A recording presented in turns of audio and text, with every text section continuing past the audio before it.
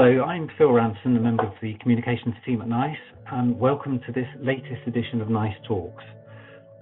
Today we'll be talking about NICE's recommendations in its recent guideline on the assessment and management of chronic pain. To talk about the guideline and what it means for healthcare professionals and patients, I'm joined by Dr. Kathy Stannard, who is a pain consultant and who was the clinical lead on the NICE Chronic Pain Guideline Committee, and Colin Wilkinson, who is a lay member on the Guideline Committee.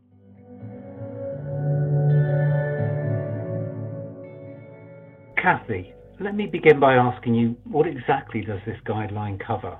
Sometimes people will have pain which we say is secondary or consequent upon an underlying condition. And that might be something like osteoarthritis or rheumatoid arthritis or endometriosis, for example. And often the treatment of that pain is partly the treatment of the underlying condition. And those conditions tend to have their own NICE guidelines. What this guideline covers is pain that is not secondary to an underlying condition, which is why we use the term primary.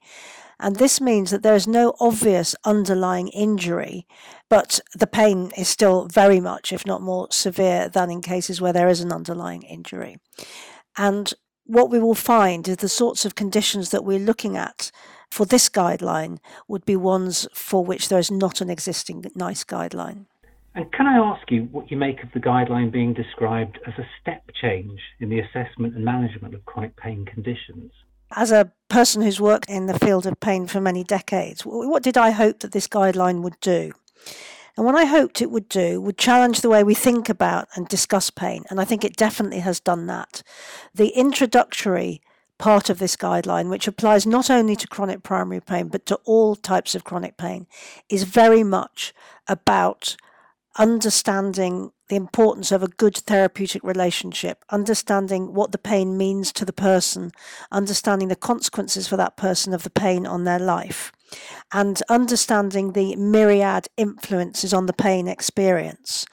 And I think that is a step change, because we certainly live in a time where people may present and say, I've got pain in my arm, okay, here's a painkiller, and not really go into any assessment. Pain is a very complex presentation, and by understanding and asking about and allowing people with pain to talk about their lives and all those things in their lives that we know shape their experience of pain, we have a much better understanding of what might seem at first to be a simple presentation, but in fact is always complex. I think the other important thing for me about this guideline is a concept that we all trot out, but is actually quite difficult in practice, which is the concept of first do no harm. And what we've shown in this guideline is that many of the medicines that we've all used, probably in good faith in the past, to support people in treating pain, in fact cause more harm than good. And actually, if you're faced with doing nothing or doing something harmful, the compassionate and appropriate response is to not do something, because that is better than doing something that adds to the patient's burden. So I think this does send a strong message about first doing no harm. And so those are the reasons that I think this guideline is very important. It changes the narrative, it points up the complexity, and it stops us harming people. So, Colin, a question for you. The guideline is very clear that decisions about what care and support to offer are best when they're made jointly by the person with chronic pain and their healthcare professional. Why do you think that is? And has that been your experience as a person with chronic pain? I think the guideline goes slightly further than saying that decisions are best when they're made jointly. It says that decisions should be made jointly. And that's a fundamental part of, as Kathy's mentioned, of changing the conversation about pain between clinician and person living with chronic pain. Many doctors do a fantastic job when talking about pain with their patients, but unfortunately, from the people I've spoken to, there are quite a number of people who don't have a good experience of healthcare, and that poor experience in itself can add to their pain. And having the chance to talk about how pain affects a person's life, how their life is affected by pain, and work, leisure, and sleep, is really important in making sure that that person feels capable to manage their own pain using all of the techniques that somebody can learn that will help them to deal with pain. And a lot of the time it's about finding ways that will help you to live with pain rather than just seeking pills. And this guideline does change that conversation quite fundamentally. Thank you. For people with pain caused, for example, by osteoarthritis or low back pain, they can continue to have their pain treated with painkillers. But for people with chronic primary pain, the guideline says they shouldn't be started on painkillers, even things like paracetamol. A question for you, Kathy, why is that? And couldn't it lead to patients being denied the very medicines they rely on? Well, I think this guideline was very clearly determined by the evidence that we found when the technical team did their evidence searches. And what we know is that if you have back pain, there may be a chance that some medicines, for example, anti-inflammatory drugs, may help some people. No medicine helps everyone, but they may help some people. What we have found when we looked at the evidence for the populations that we describe as chronic primary pain is that the strong evidence is that the medicines are not helpful for people with these diagnoses, but are very likely to harm people. And it is very difficult, both for the patient and the prescriber in a clinical encounter. If somebody says they're in pain, it's a very human response to want to do something about that. And it might feel like a compassionate response to try out a medicine, but if in trying out that medicine, you are many, many more times likely to harm that person than to help them, the compassionate response is to not prescribe and to think of supporting that patient in choices for interventions that do help. Moving to Colin, if I may. Colin, do you think that there's a danger as a result of this guideline that people could be denied treatments that do actually work for them? I think that's quite unlikely. There will always be some people who will benefit from a treatment. What we've done in this guideline is that we've looked at the evidence and we've looked at the harms that many of the treatments that have been used in the past cause and the very uncertain, small or absent benefit that most people get. In my view, as a patient, very keen for people to have access to treatments that work for them. We've recommended the treatments that will work for most people, and we've avoided recommending those treatments that will do everybody more harm than the small good that some people might get from them. And that, to me, is the best way to approach this.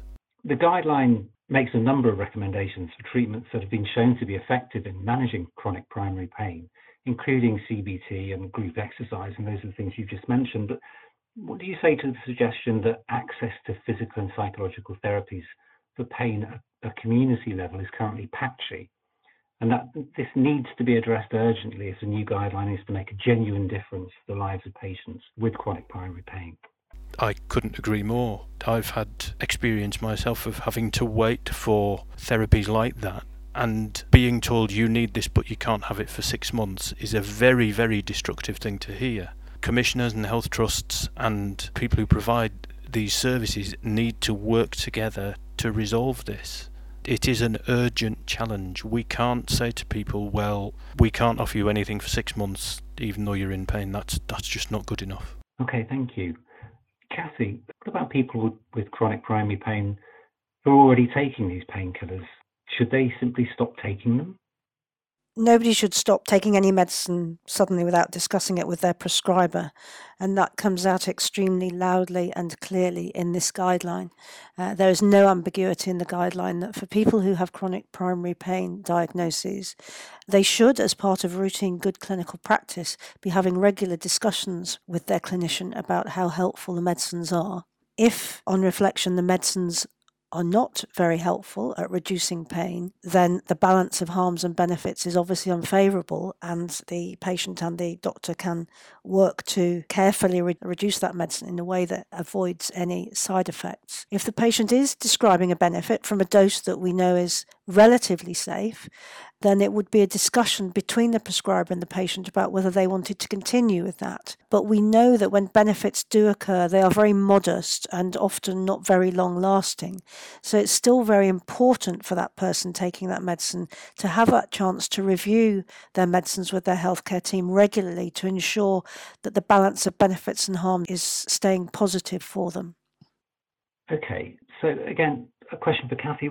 What do you say to the suggestion that there could be a risk that Those diagnosed with chronic primary pain might include large numbers of people with a different, ultimately identifiable cause of pain, to whom the guidance doesn't actually apply. I can see why people might say that. Again, we are very clear in the guidance that chronic primary pain and chronic secondary pain can coexist, in which case one makes decisions based on the balance of symptoms and the preferences of the patient at the time. And we also do make clear in the guidance that an initial diagnosis of chronic primary pain may, with subsequent understanding of disease, become a secondary pain diagnosis, or clinical presentation may evolve, and so secondary pain diagnosis then becomes clear. This is why the emphasis on first doing no harm is very important. Nobody's going to be harmed if they are given a diagnosis of chronic primary pain, which eventually evolves into a secondary pain. If somebody follows the guidance, they will not be given harm.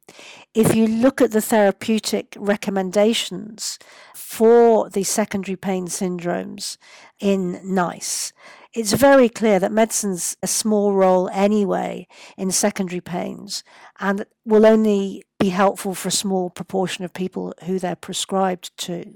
So, if you like, there's no danger or clinical adversity that would come from having a diagnosis of chronic primary pain that then evolves one way or another to a clearer-cut diagnosis of secondary pain.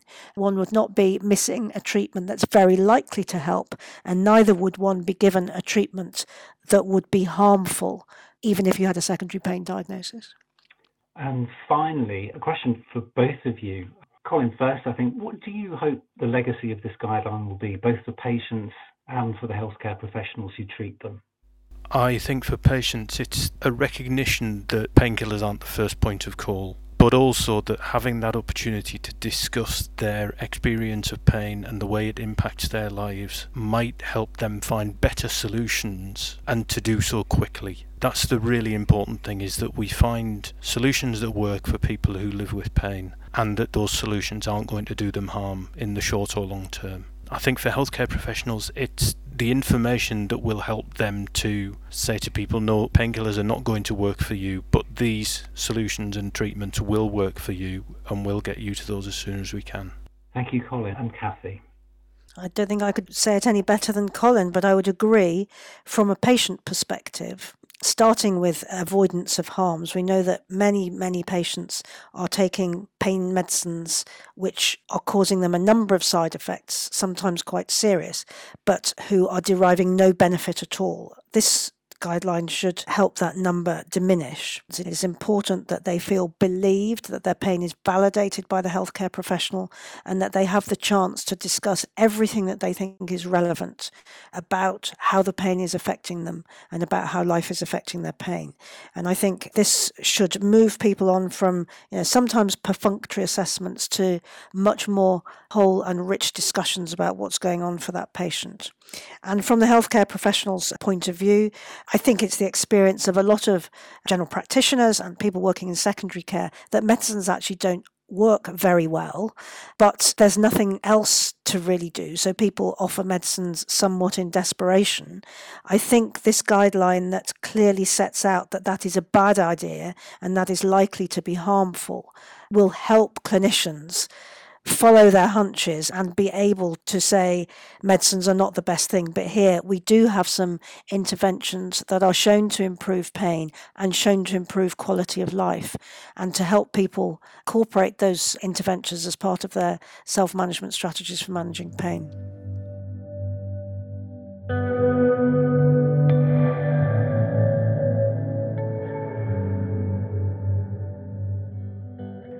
Thank you for listening to this edition of Nice Talks. We hope you found it useful.